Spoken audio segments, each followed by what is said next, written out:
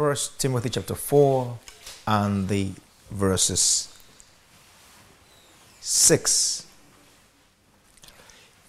Paul speaking to Timothy says, if thou put the brethren in remembrance of these things, thou shalt be a good minister of Jesus Christ, nourished up in the words of faith and of God, and of good doctrine, whereunto thou hast attained.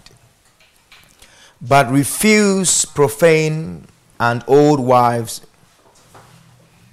fables, and exercise thyself rather unto godliness.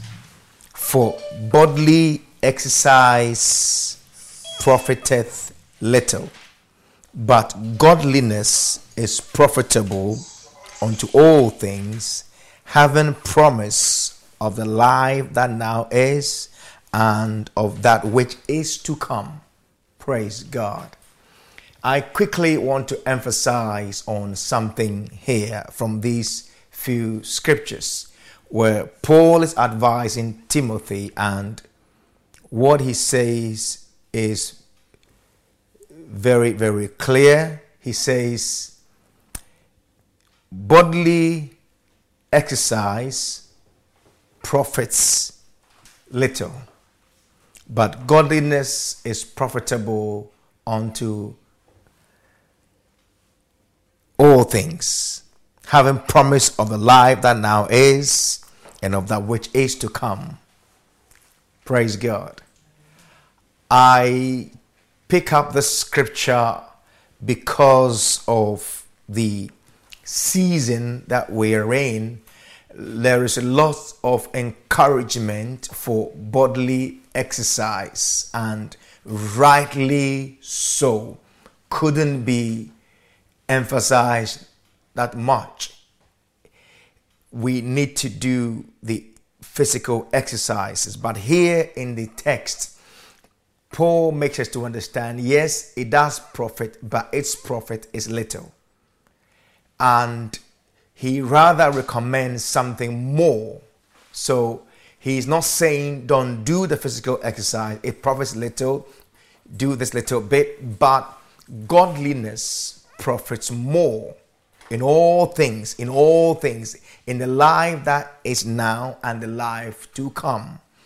Reason being that people need to be out and exercise, but in all the exercise, I also want to remind the church that we need to exercise ourselves. Spiritual exercise is also of prime importance.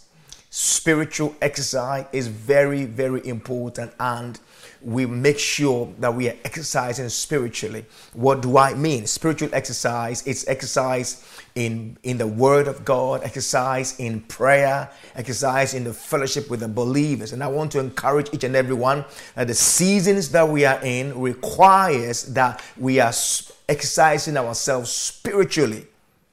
We are giving great attention to prayer and great attention to the word of God.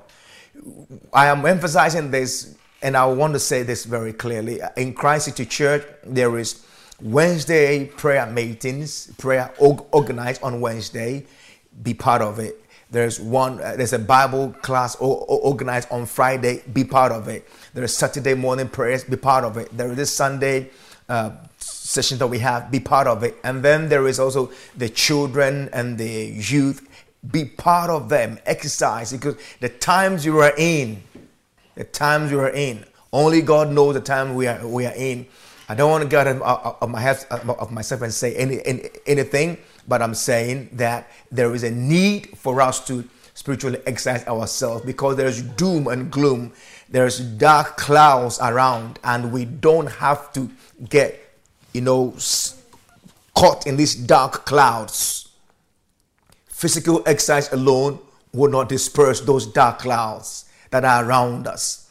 Believers, let's wake up. Believers, let's rise up. Believers, let's stand. Amen. Praise God. Now come with me to the book of Luke. This brings me to my text that was an exhortation, a first exhortation Praise God. Okay. We are continuing with our studies in the book of Luke, and we've looked at the verses 1 to 6. Today I want to pick up from the verse 7. Hallelujah. I want to pick up from the verse 7. And so I will just read a few of these verses, and then we will start from the verse 7, please. Luke 9 and the 7th verse I would like to read. Now Herod the Tetrarch heard of all that was done by him, and he was perplexed, because that it was said of some that John was risen from the dead, and of some that Elias, that is Elijah, had appeared, and of others that one of the old prophets was risen again. And Herod said, John have I beheaded, but who is this one of whom I hear such things? And he desired to see him.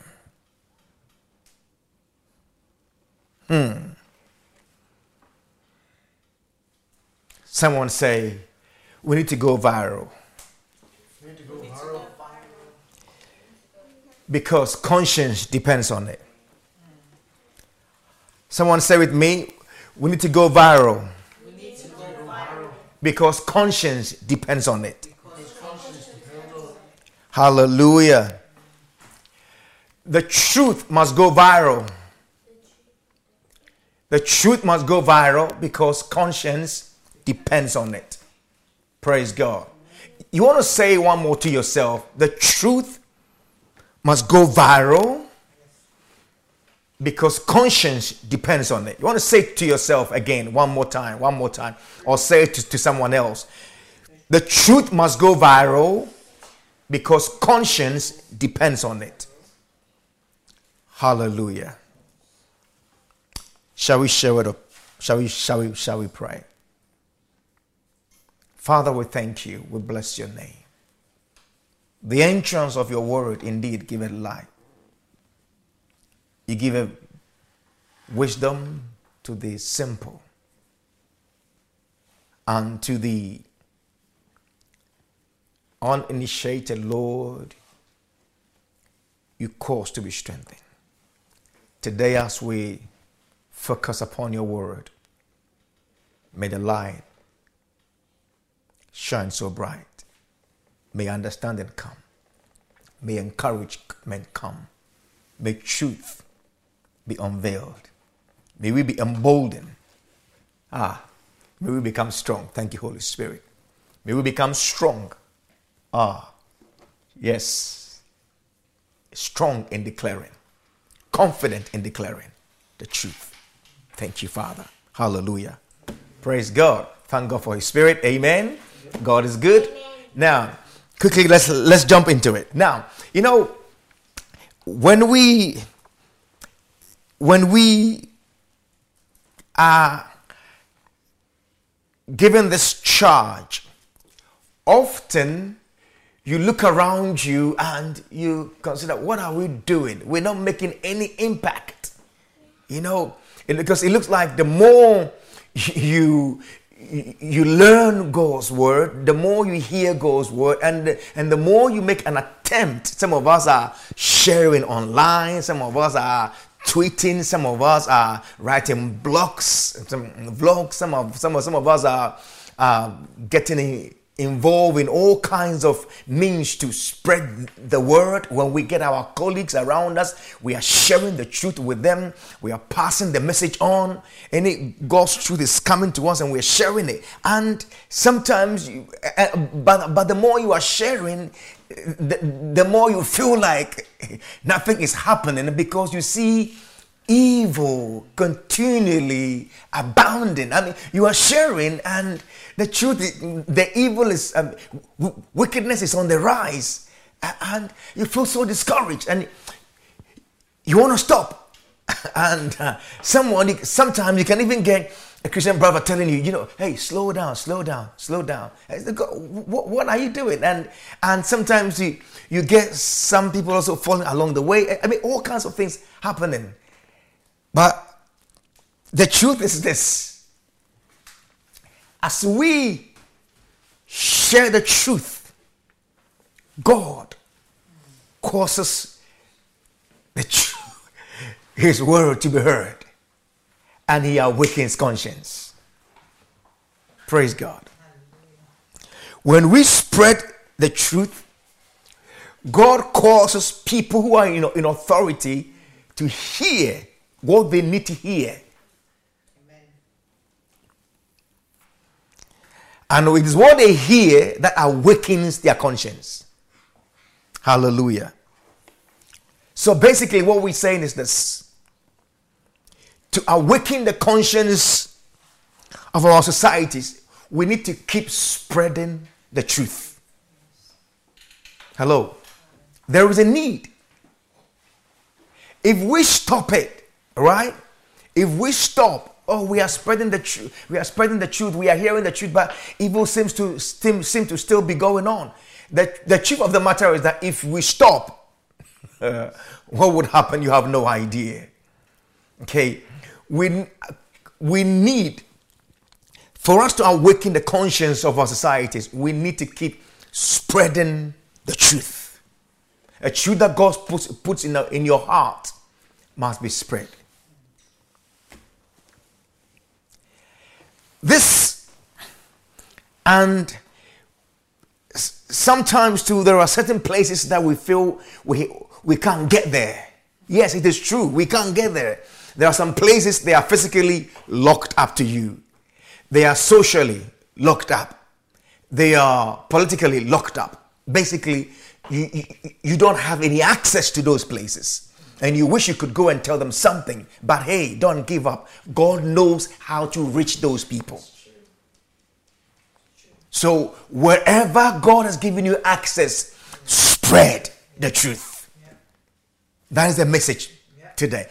Wherever God gives you access, spread the truth there. How it gets to those other places that you got no influence, God deals with that. And as you do, He will awaken the conscience. Haven't they got any conscience? Oh yes. God can awaken. God is able to do it. God's truth is able to do it. Nothing else will do it. God's truth will do it. But how they will hear the truth, God will cause that to happen. Amen. Praise God. Now, come with me to Luke and see what Luke is saying here this morning. This morning, as we look at Luke chapter 9 and the verse 7, Luke presents us with a personality, an interesting personality, of course. He says, now, you remember now this now is following from Jesus sending the disciples, the apostles specifically, to go and preach the kingdom and to heal the sick. So He's giving them power and authority over all devils and sicknesses, or if you like, demons and sicknesses. And they are out in all the places that they can go, in all the towns. The verse says they went through every town, preaching and healing everywhere. Now, as they are preaching, the Bible says that now Herod the Tetrarch heard of all that was done by him. Yes, the disciples are preaching, but he is hearing about him. And the him, of course, is Jesus Christ. But why this introduction? Why bring Herod's name here? And that is a very good question to ask. Herod.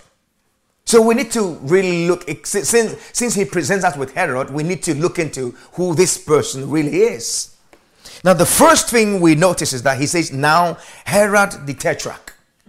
The thing that probably might come into your mind is he's talking about the Herod who comes from Tetrarch.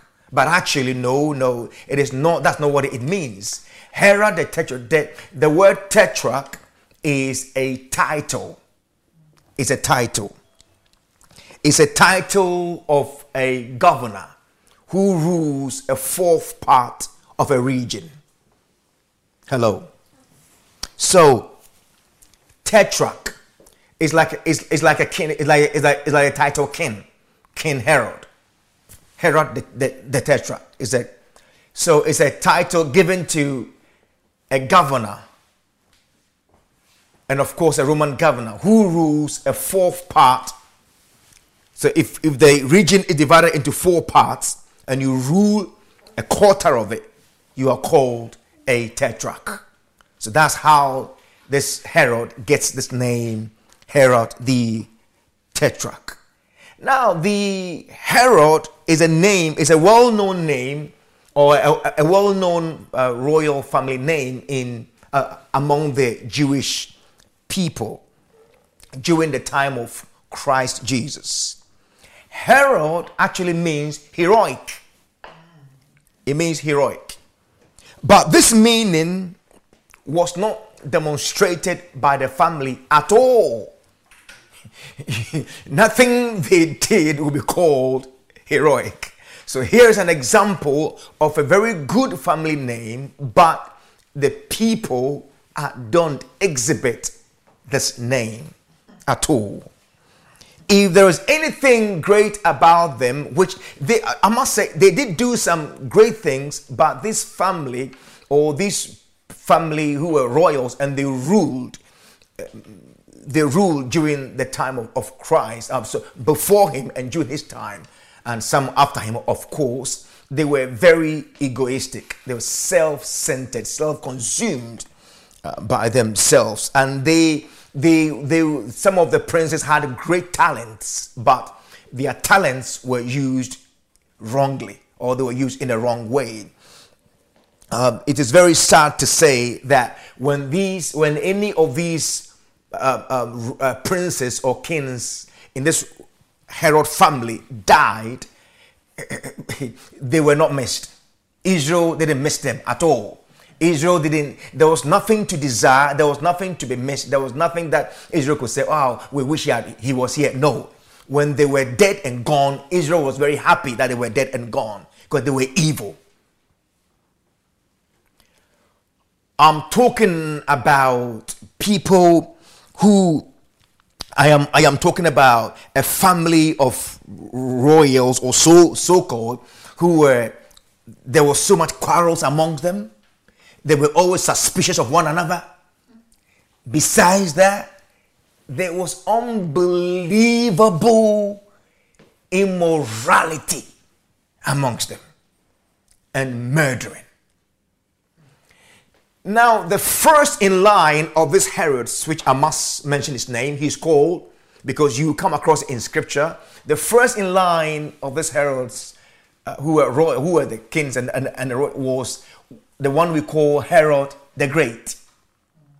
Now, this Herod the Great, he was the one who, when Christ was born, ordered all the children that were 2 years and under to be killed. Now, prior to that, he had murdered his own wife and his brothers around him. Why? So that the kinship can be to him and his children. And they were full of evil. Full of evil. So he killed one of his wives, and the children born, and the children that this woman born for him, he killed the children too, and some of his brothers. He lived for 70 years, ruled in Judea for about 37 years, and he died in 4 BC. That is just after Christ was born. You know, when he heard that a king had been, when the wise men came and said a king had been born, they enraged him. So he calls that mass murder. So what he did was just something that was just characteristic of him, to just kill people. If he can kill his own wife and sons and siblings, then what about ordinary people? that meant nothing to him. Now his sons, among his sons, he had other sons, and when he died, the Romans divided his territory into 4 quarters and gave it to his sons. And one of his sons is the one we read here, and Luke mentions here, Herod the Tetrarch. Actually, his actual name is Herod Antipas. It was this one who, he was the person that Christ will, at the end of Christ's life, will be sent to. Interesting man. He was a light-minded person, indicating he lacked seriousness in life. He was not serious in life at all. He was a very frivolous man. He married the daughter of Aretas, right? A king nearby. He married this man, and he married the man's daughter. But when he realized that his own brother, Herod Philip's wife, called Herodias, was beautiful, he had an affair with the brother's wife while the brother was still alive. And after the affair, he decided he was going to marry her, even though she was married to his brother. So took Herodias, married her, and divorced his first wife. This was a public. This was a public information. I mean, for public, in the eyes of the public, they all knew about it. He's a governor and he does whatever he wants. But John the Baptist would not let this go, and John the Baptist criticized him for that. That in Israel, so the Herods came from the Samaritan side of the Jewish group. So they were not Romans, if you think they were. No. So what John the Baptist said to them was that if your brother was dead and you married his wife, that is proper. But your brother is still alive and you've taken his wife by force and married her. And Herodias, too, very happy, has married you. So that is wrong. So John preached against it. And it was because of that.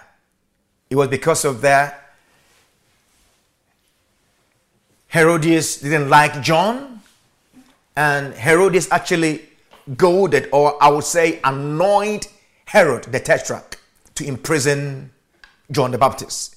He didn't want to do it, but Herodias annoyed him so much, like, if you're a powerful governor, why is it that this man can speak against you? And she did all that, and eventually Herod imprisoned John. But that was not enough. This kind of Herod, but when Herodias came to marry Herod, Herodias already had a daughter with Herod Philip. So she came with her daughter called Salome. And if you remember how John the Baptist's head was cut off, Herodias' daughter Salome came to dance, and the dance pleased Herod and his guests. Now, if you've read the book of Esther, you now understand the kind of dance that this young girl would have danced. It was an erotic dance. That was what it pleased him and his visitors so much. The man, he told her, or promised her, ask whatever you want and I'll give up to half of my kingdom. Now, that statement is not literal. It doesn't mean that he will divide half of the kingdom and give to you, but it simply meant, I'll give you whatever you ask for. So it happened, we all know the story, that the girl went to the mom and the mom said, ask for John Baptist's head. Luke doesn't give us this full account. That was why we read Mark's account. So we get the whole picture. And he said, I wanted John Baptist's head. Herod's hands were tied. But the thing is that was his hands really tied? Did John's head really belong to him? Well, but for the sake of the people who were so pleased with the girl's dance. Remember, he's a light-minded man, given to fun and easygoing. a very frivolous man. So he agreed and cut John Baptist's head. So he gave John Baptist's head for an erotic dance. The price. John's head became the price of an erotic dance. Think this is the man we are we've encountered here in this passage.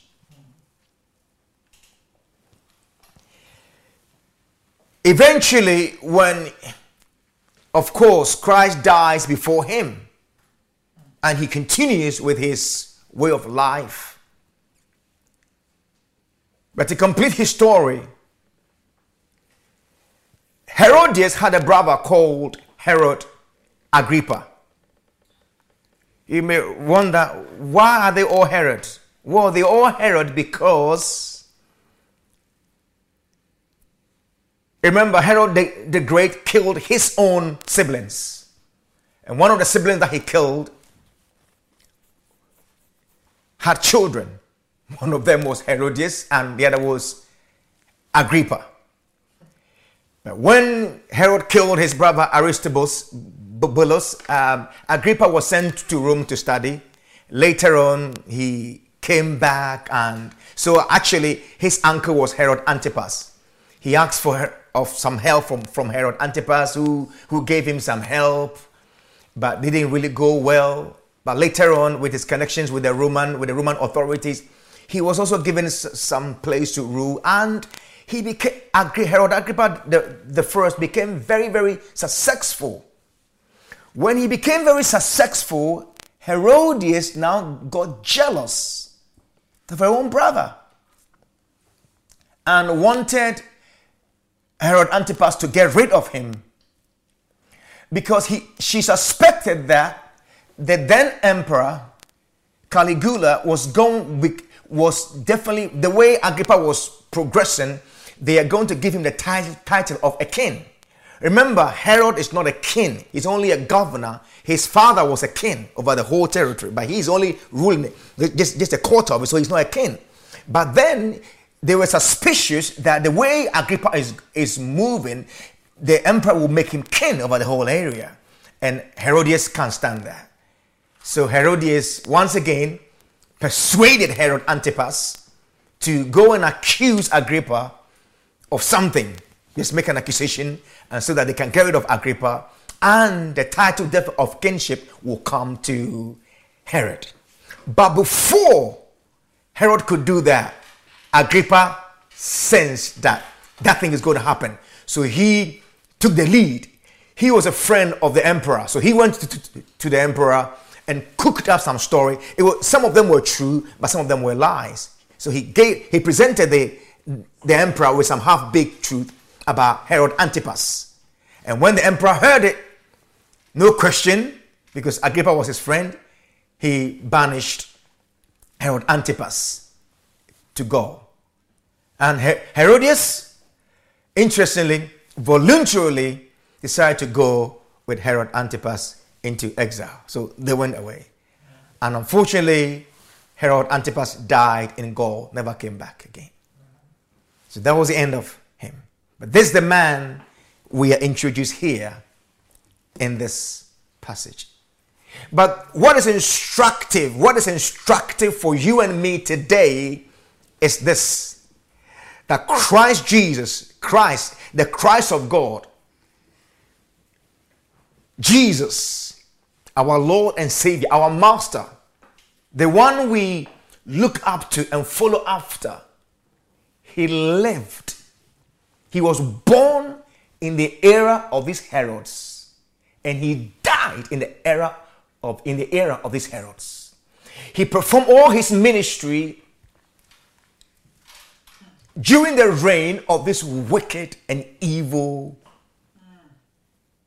rulers. Very instructive for us. So the Christ himself served and worked under such government.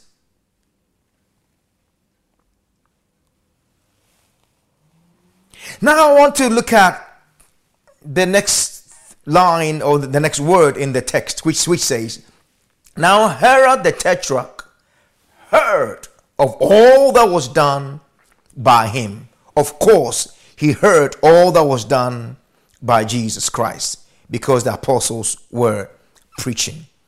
Hallelujah.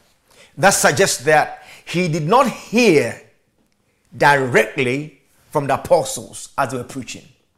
So it was the apostles preached to whoever they could reach. But Herod the Tetrarch heard. Very interesting.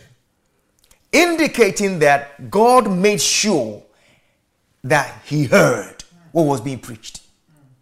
And that is good for you and me. Because they could not go to the palace to talk to Herod or whatever, but God made sure he heard. He heard. You see, and this is in agreement with what the apostles actually teach. In 2 Corinthians chapter 6 and the verse 1, the apostle Paul declares this. He says, we then as workers together with him. You see, the point here I'm making is this. If God made Herod to hear what the apostles was preaching, through whatever means, they didn't reach him personally, but he still heard, then it means that God worked with them. God made sure Herod heard the news. So we are co-workers together with God. And 3 John 1:8 also says this. He says, we therefore, 3 John 1:8 says, we therefore ought to receive such that we might be fellow helpers to the truth. You see, and I like the way 3 John 1:8 puts it. He says, if we receive those who bring the truth, if we receive them, if we embrace them, if we help them on their way. He was talking about helping those who preach the word of God. So if you help them on the way, if you help them with any assistance that you can give them, then you are a helper. You are a fellow helper to the truth. That means you help in propagating the truth. And we are to do so. Hallelujah. And if there's anyone who is responsible for propagating the truth, we know it is God himself. So in the spreading of the truth, hallelujah, God's hand is involved. We may preach to anyone, but God knows how to get those whom we cannot reach to hear, because Herod heard. He heard. God made sure he heard. It's amazing that Christ has been around. Okay, all the time that John the Baptist was around, Christ too was doing a few things here and there. You remember when John was in prison, he sent his disciples to ask Christ, "Are you the one that should come, or should we look for another?" And Christ told him, "Go and tell John, the blind see, the lame walk, the deaf hear, and all that." You know, so Christ was doing these things, but Herod never heard. But when the disciples went out, hallelujah, God made sure Herod heard. Hallelujah. Herod heard. So this is an encouragement for us to spread the word. To spread the word. Whichever means is available to us. Today the platforms are many. Through direct talking to one another, through sharing on your Twitter or to sharing on your whatever forum you've got, use them. Spread the word. Hallelujah. God gives you truth. Spread it. Your fellow brothers and sisters, spread it. Let's spread it. Praise God. Let's spread it. Let's spread it. Let's spread it. Now, how do we know that Herod heard the news? Luke says, because Luke says it, but Luke says something else. That's what makes Luke knows that Herod heard it. He says, and he was perplexed. He heard the news. Praise God. So as we go out, as we share, as we spread the truth that God gives us, those God will cause those who need to hear what they need to hear. You know, sometimes you preach one thing and people hear something else. Oh, God does that. God knows. It's not so much of the word by word you are saying, but the fact that you are presenting his truth. What people need to hear, he will cause them to hear. Our bit is to do or spread as much as we can, as far as we can, spread it. Praise God. So, he says, he was perplexed. Perplexed. To be perplexed. Thayer says perplexed means to be entirely at loss. He was at loss. Some put it to be lost at sea. Man says to be utterly at a loss. Utterly at a loss. Strong's describes it as to be nonplussed. To be nonplussed. That is, to be so surprised or confused, he doesn't know what to do. Doesn't know how to respond. That was Herod's case. When he heard what the disciples were doing, preaching about the kingdom and healing the sick, the man was dumbfounded. He was bamboozled. He was mesmerized.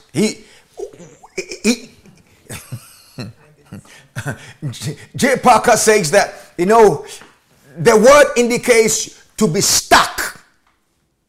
That is, he was stuck in the sense that when he turned, he couldn't, it's like to be stuck in the mud. He couldn't turn right, couldn't turn left, couldn't go forward, couldn't go backward. He was stuck.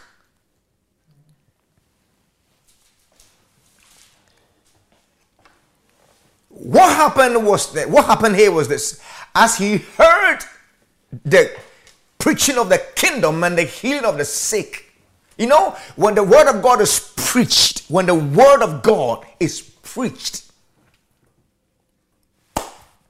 what we call the Rhema word, it is God himself. So when we present the word, in the beginning was the word, and the word was with God, and the word was God.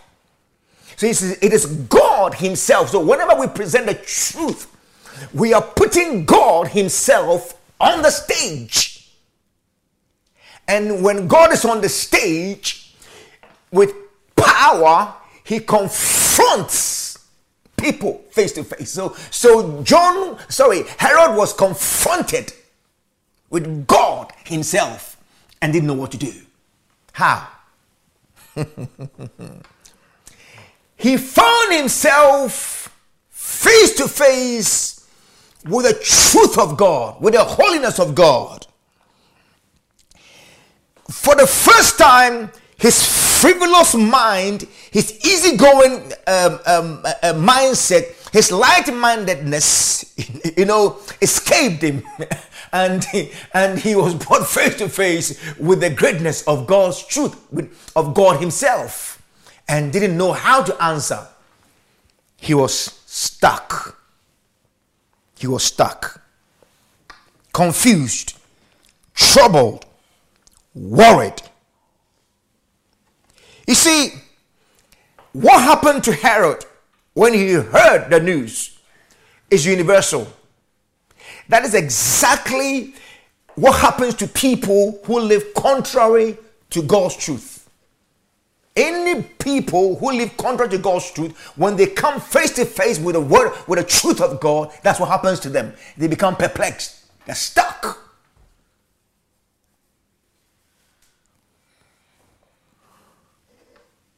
Hello.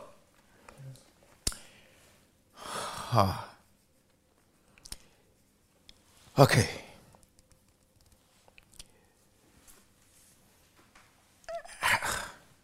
Herod had done some things. He said, look at the line. He was perplexed. Why?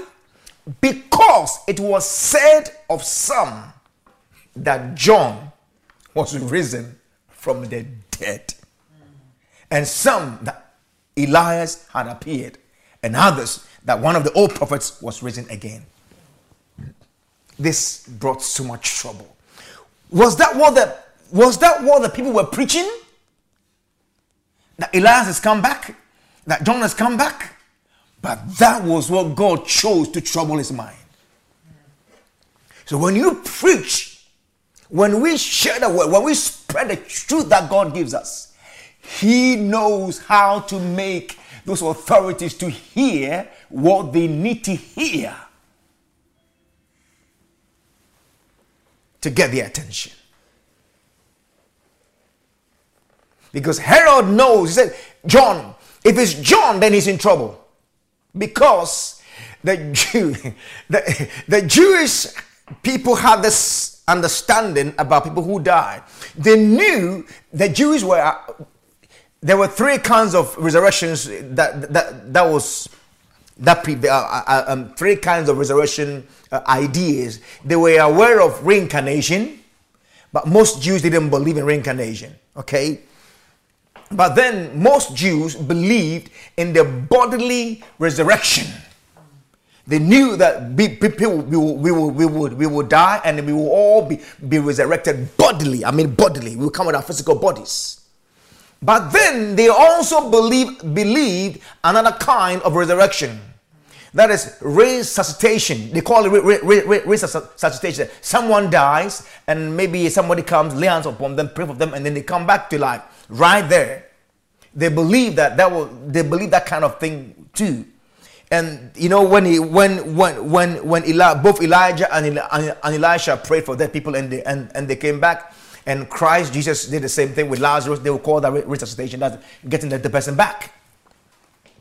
Either way, they believe that if a dead person came back to life, they often came back with great power to judge those who had done them wrong. That was the understanding. So if John the Baptist is back from the dead, then he's in trouble. So he was shaken. That means he's coming to judge me because I've killed him. That means he's coming to, what is he coming to do to me? So the man was troubled. If it's Elias, who is Elijah, that's even worse. Why is it worse? Worse in the sense that if it's Elias or Elijah, which is the same person, then it is a forceful reminder that he, Herod, and Herodias are just like Ahab and Jezebel. Because Ahab, influenced by his wicked wife Jezebel, killed the prophets of God. And he, influenced by Herodias, his wife, has killed John Baptist, which he knew was a holy man of God. So if it's Elias, he's in big trouble. And if it's any of the old prophets anyway, these guys were no-nonsense people and they spoke the truth. So they shut John up because John won't keep quiet. John was a type of the Old Testament prophets, which they all agreed. So if another one has come back, what am I going to do?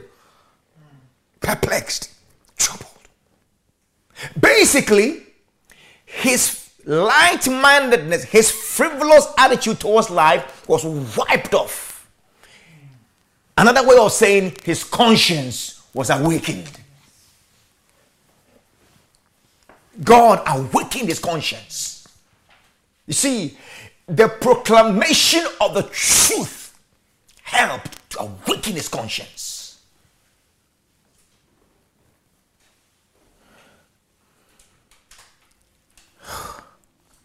But you see,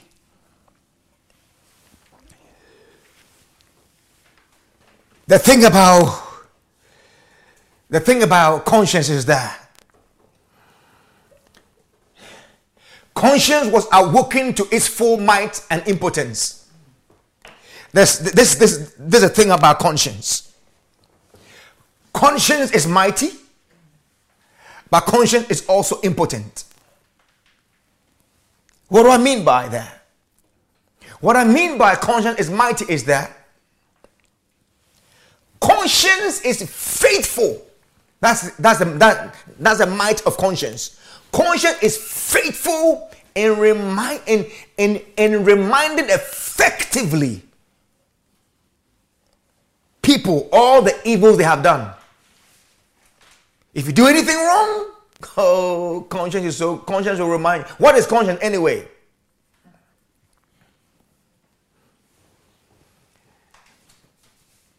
I see conscience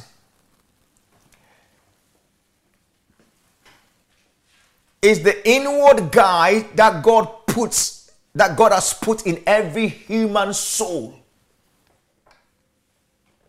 Hello. It is that inward guide that God has placed in every human soul. Unfortunately, conscience can be trained positively or negatively.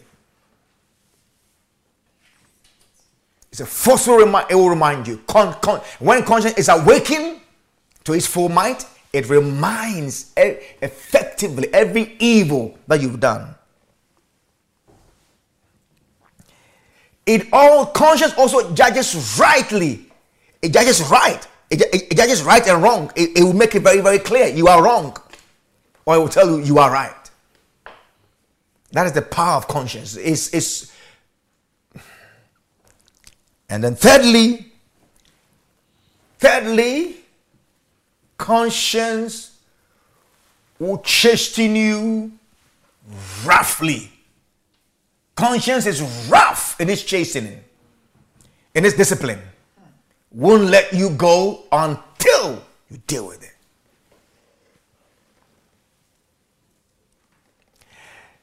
Unfortunately, not really, but it's unfortunate, conscience is also impotent. Impotent is that, in the sense that, and it's still, this impotency of conscience adds to its power anyway. You see, the impotence of conscience makes it more powerful in dealing with right and wrong. And this is the impotence of conscience. Conscience cannot undo the past. It won't do it. The things done wrong, conscience does not erase it. And conscience cannot make the present endurable. Try to cushion you. No. Conscience doesn't do that. It won't temper with the past. The past is still there. The present, it won't give you any comfort to endure. No. And conscience does not promise you of any hope in the future either. It doesn't. Doesn't give you any option. No, the future is going to be nice. And no, conscience doesn't do that. In these three ways, conscience is impotent. Doesn't help here. But I'll remind you, will judge and will chasten. And Herod's conscience was under fire. It was lit. It was awakened. And he could see what he's done. And now he was perplexed. He was stuck. Didn't know what to do. Stuck in his own tracks.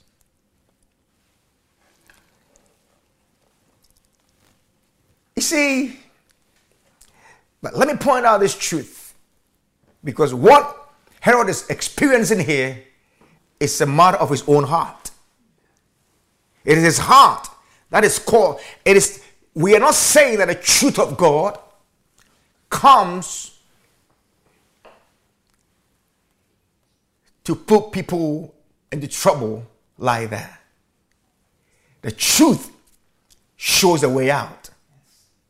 The truth brings revelation. When God's truth comes to a heart that is humble. You know, Christ said, until you become like a child, you will enter the kingdom.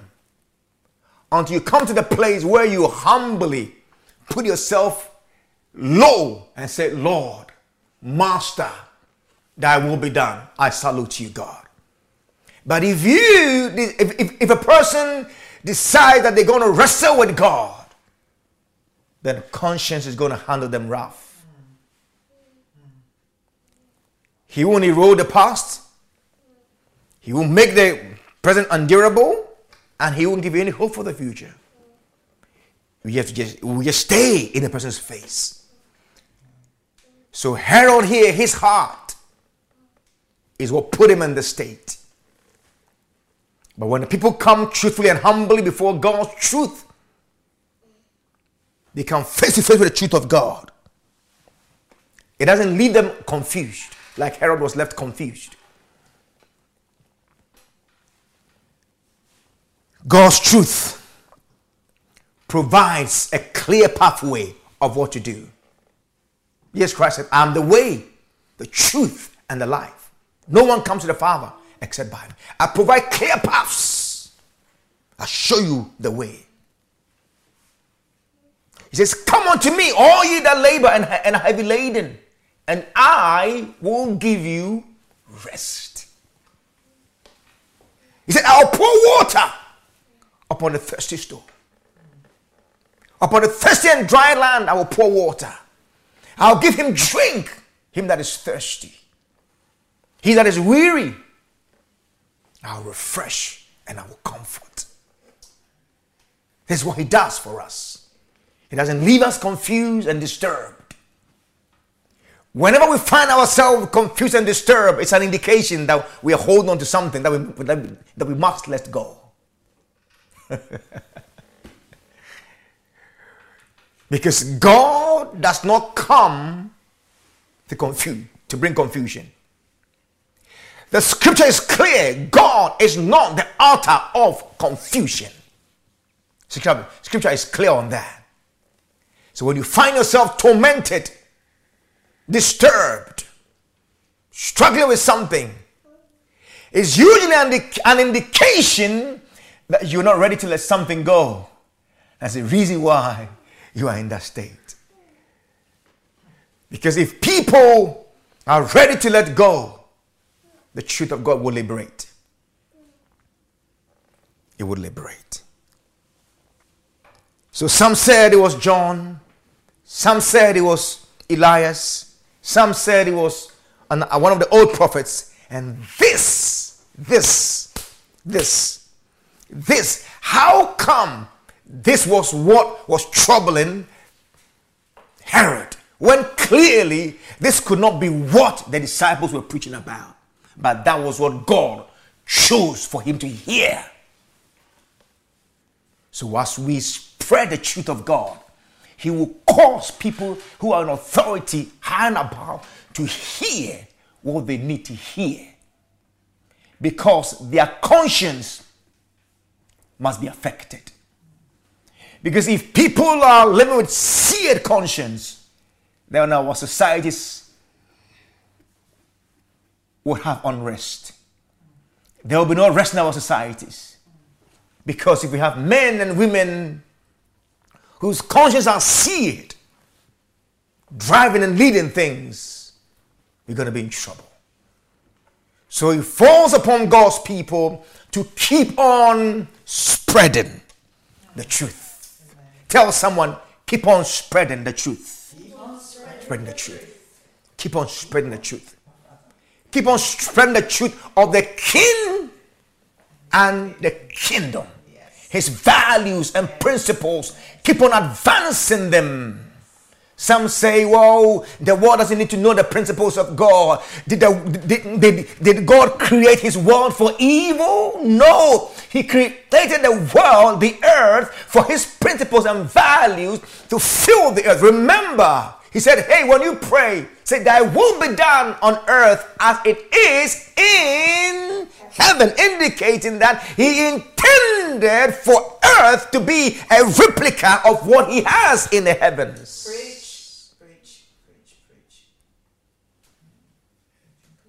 So you preach right when you preach the kingdom of God.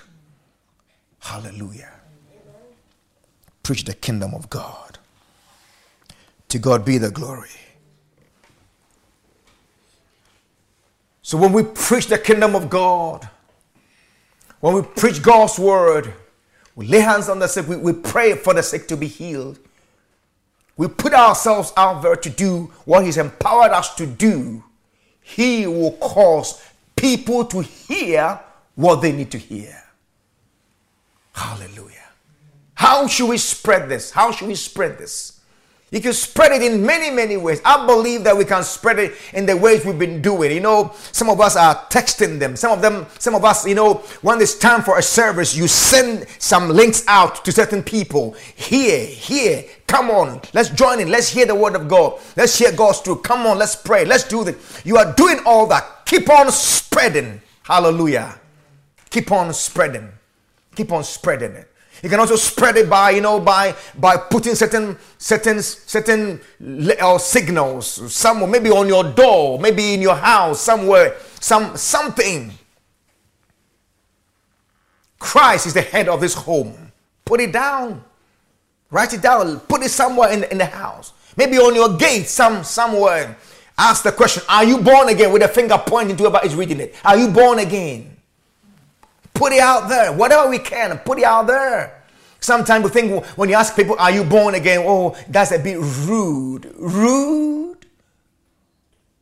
The truth is coming to you. You are saying, you are thinking about being rude?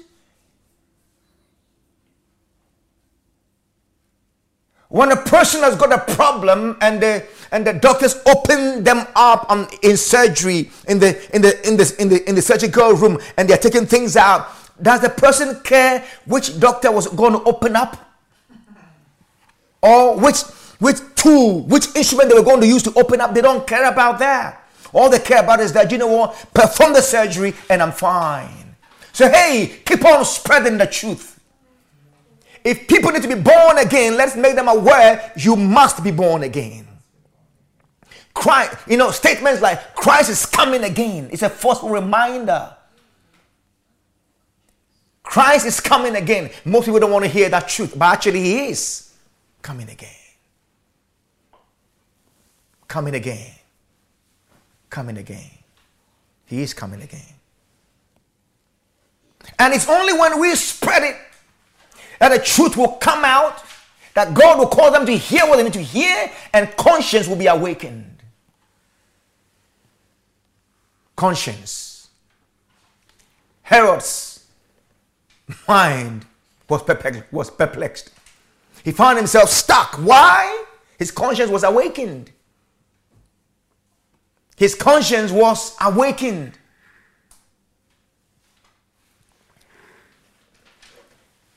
But how did he respond? How did Herod respond? How did he respond? What was his response when his conscience was awakened? How did he respond? Verse 9, and I'll end here. He says, and Herod said, John, so he heard. He became perplexed. And then he said something. He concluded. He concluded. John have I beheaded. Who is this? He concluded, I have killed John. I know I have killed John. So who is this one? I've killed him. How? He couldn't put it together. How? He thought killing one, that was it. He didn't realize. He didn't know the truth of God. Oh my goodness, my goodness, my goodness. Scripture says, except a corn of wheat dies and is buried, it abides alone. But when it's buried, dies and buries, then it brings forth much. That is why in the Christian faith, when you put one down, you've actually helped its growth. Because the principle of the kingdom must work. That when you destroy one corn of seed, it must bring abundance. When one mouth is shut, the power of God causes it to be amplified. Hallelujah. God causes it to be amplified. You can't shut it down. So he thought, who is this? Who is this one? I answered that question today. It is Jesus Christ, the Son of the living God, who came to die for our sins.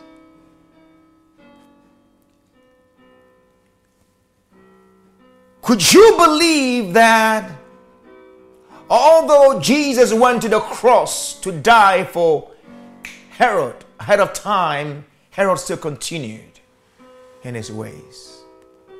But interestingly, in the verse 9, Luke says, and Herod said, John have I beheaded, but who is this of whom I hear such things?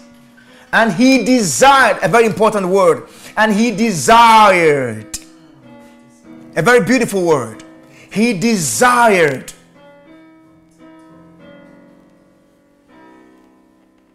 The keyboard is too strong. And he desired. He desired. A very powerful word. He desired. He desired to see him. To desire to see Jesus? That was noble. Very noble. He desired. When you hear about Jesus, do you desire to see him? Do you desire to see him face to face when you hear about him? Does your heart go after him? Do you long after him for fellowship? He desired to see him. In Matthew 13, verse 17, Jesus says that many prophets desire to see his day, but unfortunately, these great men never got experience. So he said, blessed are you, these apostles and disciples, because what you are seeing, many desire to see it. And we remember holy and just Simeon. In Luke 2 verse 29, when he walked into the temple and he saw baby Jesus brought in to be dedicated, he said this, Lord, now lettest now thy servant depart in peace, for mine eyes have seen thy salvation. That was holy and just Simeon's, old Simeon's response. Now lettest thou thy servant go in peace, for now my eyes have seen thy salvation. That means old, holy and just Simeon was desiring to see Jesus. Luke 2:29. He was desiring to see Jesus. You remember Thomas.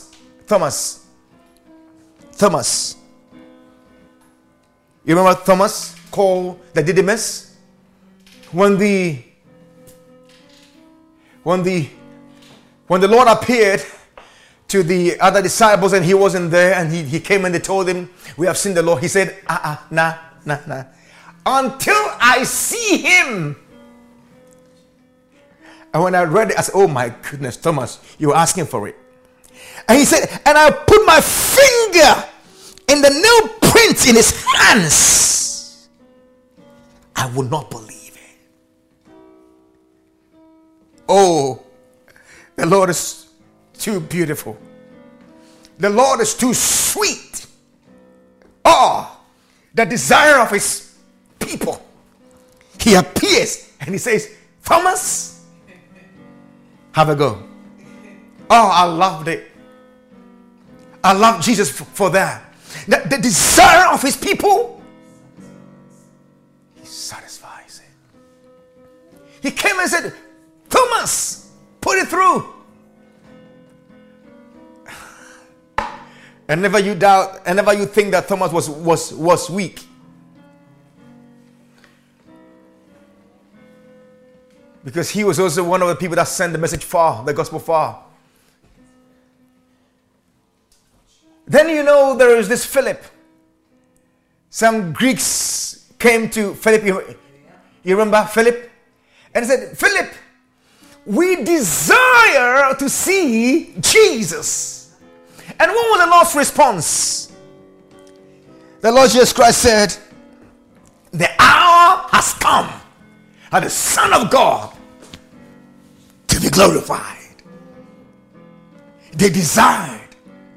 And when he heard it, he said, hallelujah. The time has come for the Son of Man to be glorified. Wonderful. Brilliant. You see, so when they got the opportunity, they used it. They used it. They used it. They used it. They desired. They wanted to see him. They got the opportunity. They used it. Oh, what about Herod? What about Herod? When he got the opportunity, what did he do? Luke 23. Luke 23. Luke 23. 8 to 11. I read it to you because it is classic. We need to read it. When Herod got the opportunity, what did he do? Verse 8. And when Herod saw Jesus, finally, Herod said he desired to see Jesus. He gets the opportunity to see Jesus. He was exceeding glad, for he was desirous to see him of a long season, just like Simeon, because he had heard many things of him, and he hoped to have seen somewhat miracle done by him. Oh God, oh Lord my God. Is that all Herod wanted? To see Jesus do a miracle for him to see. A show. Oh, goodness me. Goodness me. The man's mind is full of entertainment. Entertainment. A frivolous man. A light-minded man. Easy-going life. His desire. You read in the chapter 9, verse 9, you think it was a noble desire. You come here, well, all he wanted was just to see Jesus do a miracle.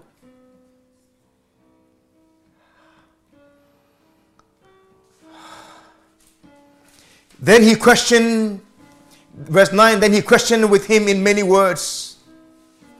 But he answered him nothing. When he saw Jesus, he saw himself in a superior place. And he saw Jesus in an inferior place. Because he's been sent by, Pilate has sent Jesus to him. So he questioned him as one in trouble. When rather he was the one in trouble. He was questioning the master, the author of life. So the author of life kept quiet, did not respond to him. And guess what happened? And the chief priests and the scribes stood and vehemently accused him. That was all Herod needed. So, desiring to see Jesus. You see others accusing him. What does he do in verse 11? And Herod, with his men of war, set him at naught, counted him as nothing, and mocked him. He mocked. He mocked. He mocked. This is what Christ, Jesus, had to deal with. There was a kind of ruler he had during his time.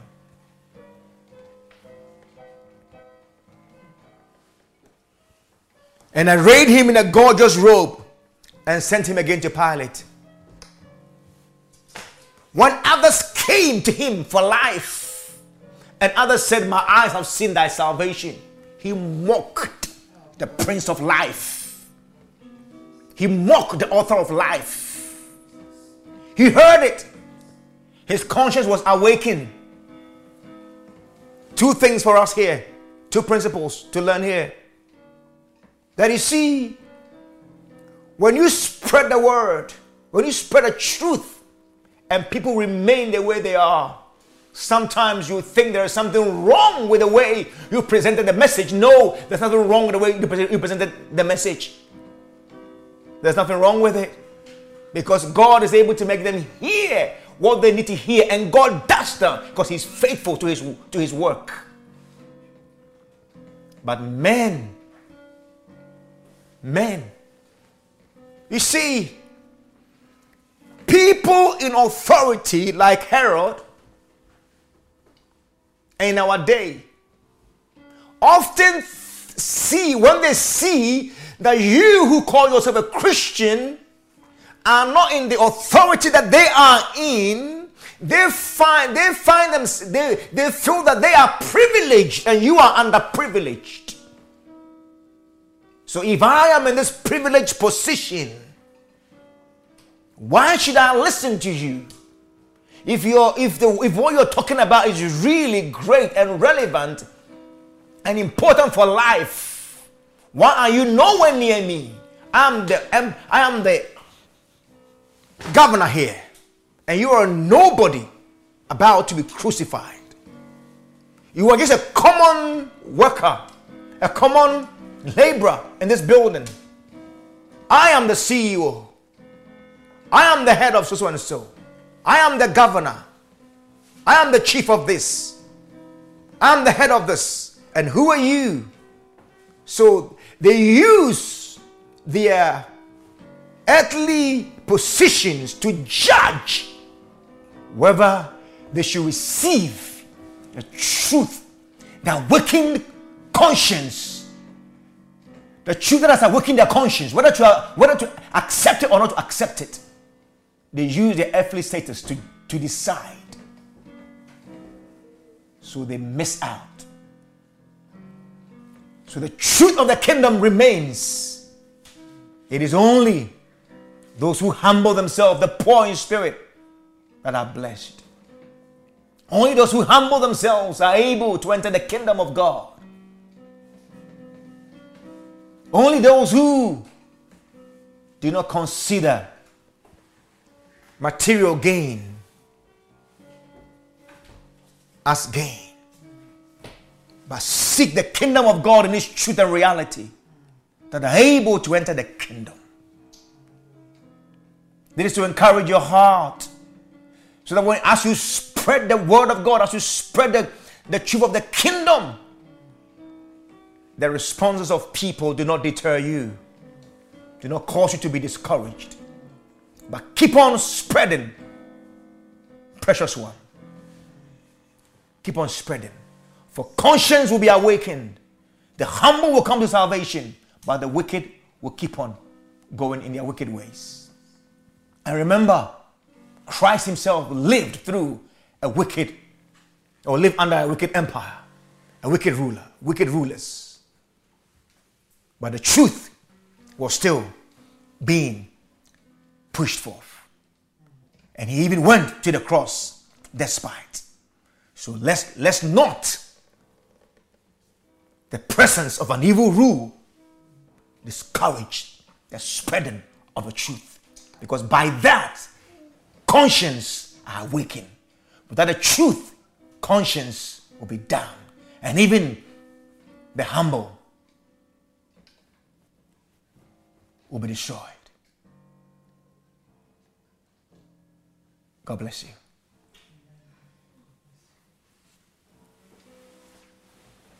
If you've heard me today, you are not born again. That means you don't know Jesus as your personal Savior. You have no intimate relationship with Him. Today is your chance.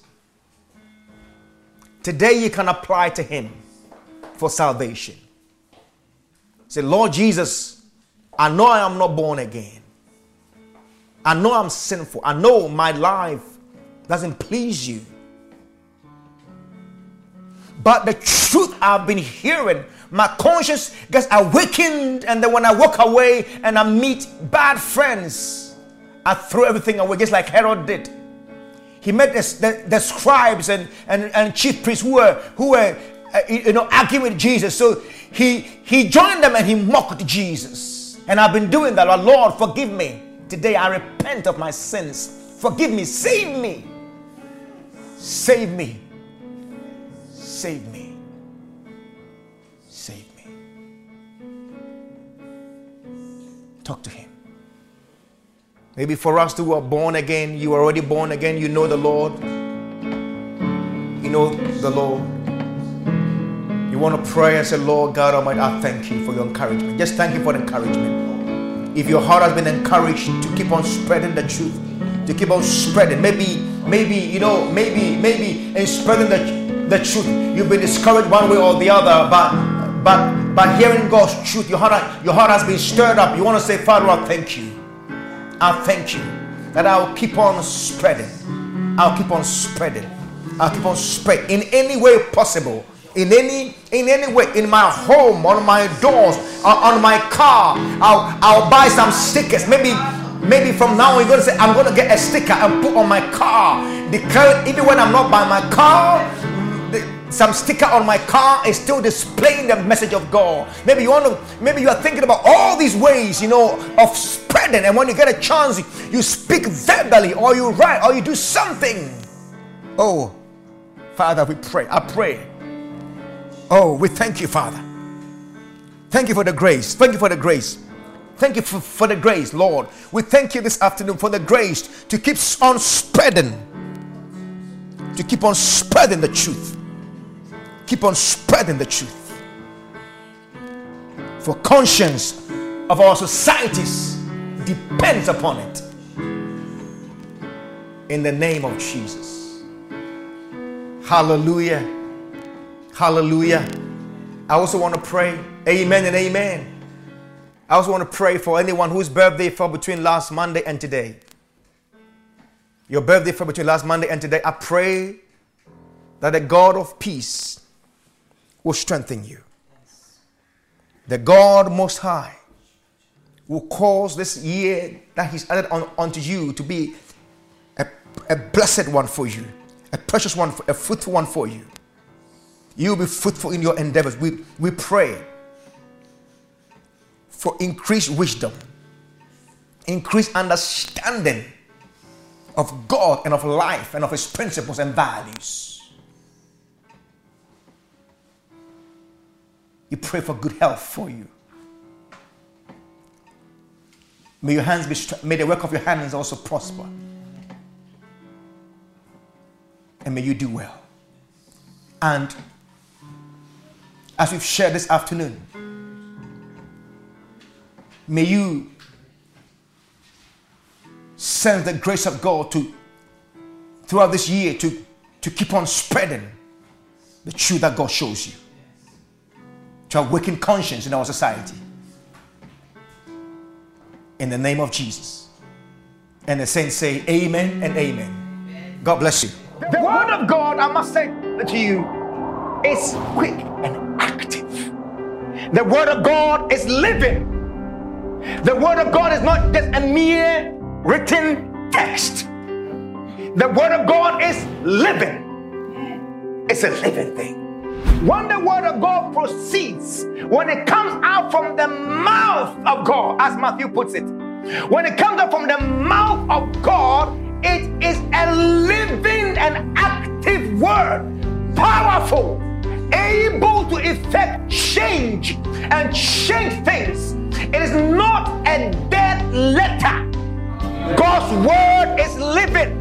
I am talking about the word that proceeds from the mouth of the living God. It is active, it is powerful,